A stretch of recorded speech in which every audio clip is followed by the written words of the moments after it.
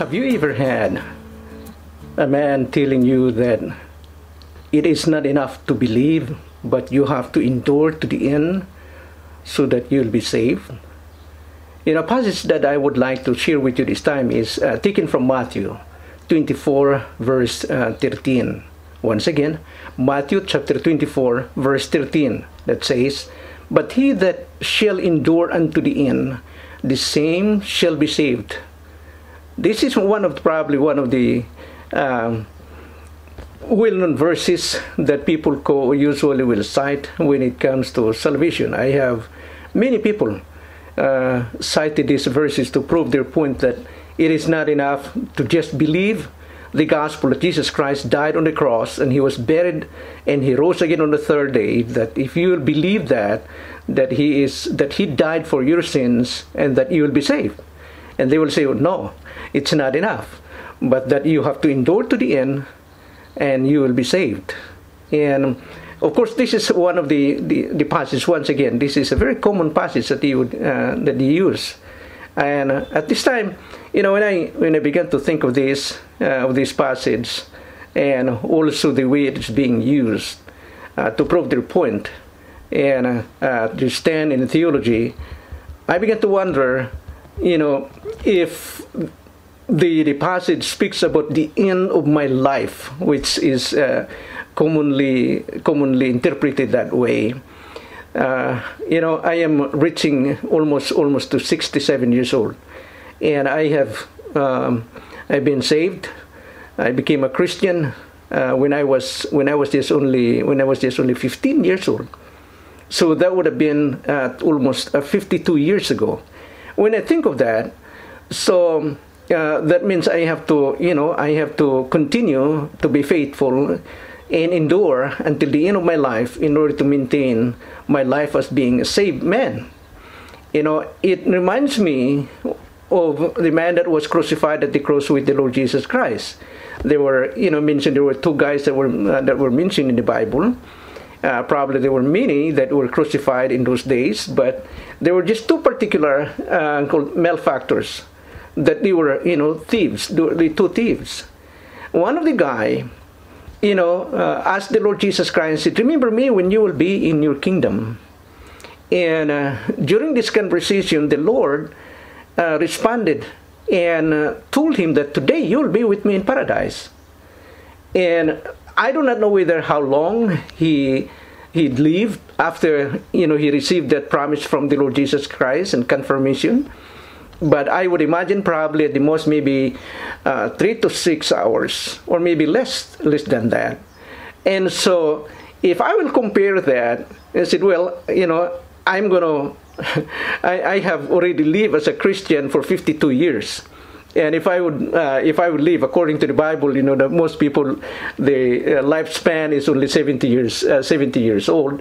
So I would imagine I still have, let's say, 3 years more. And if I would live to 70 years, so that means I would have 55 years living as a Christian. Now, if I am supposed to live and endure to the end of my life, so that means 55 years. I would say 55 years that I would have to live as a Christian, and the end of my life, before I can say yes, I am saved because I have endured to the end of my life. While this guy, the thief at the cross, he had only to endure for 6 hours, and he was saved. I would imagine that you would begin to think of the inconsistency of that view. Some people probably believe in the Lord Jesus Christ and receive Him as their Lord and Savior at their deathbed, and probably only in an hour after that, and they died. And so they don't have to endure to the end.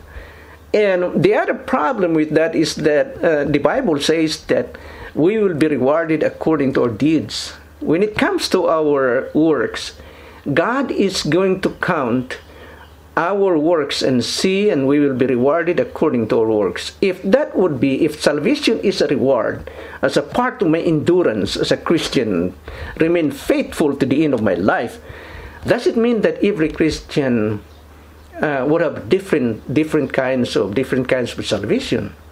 And probably there's some salvation that is 70 years. He had a salvation for 70 years, and some of them 55 years. Some of them were just only 3 hours or 6 hours amount of salvation.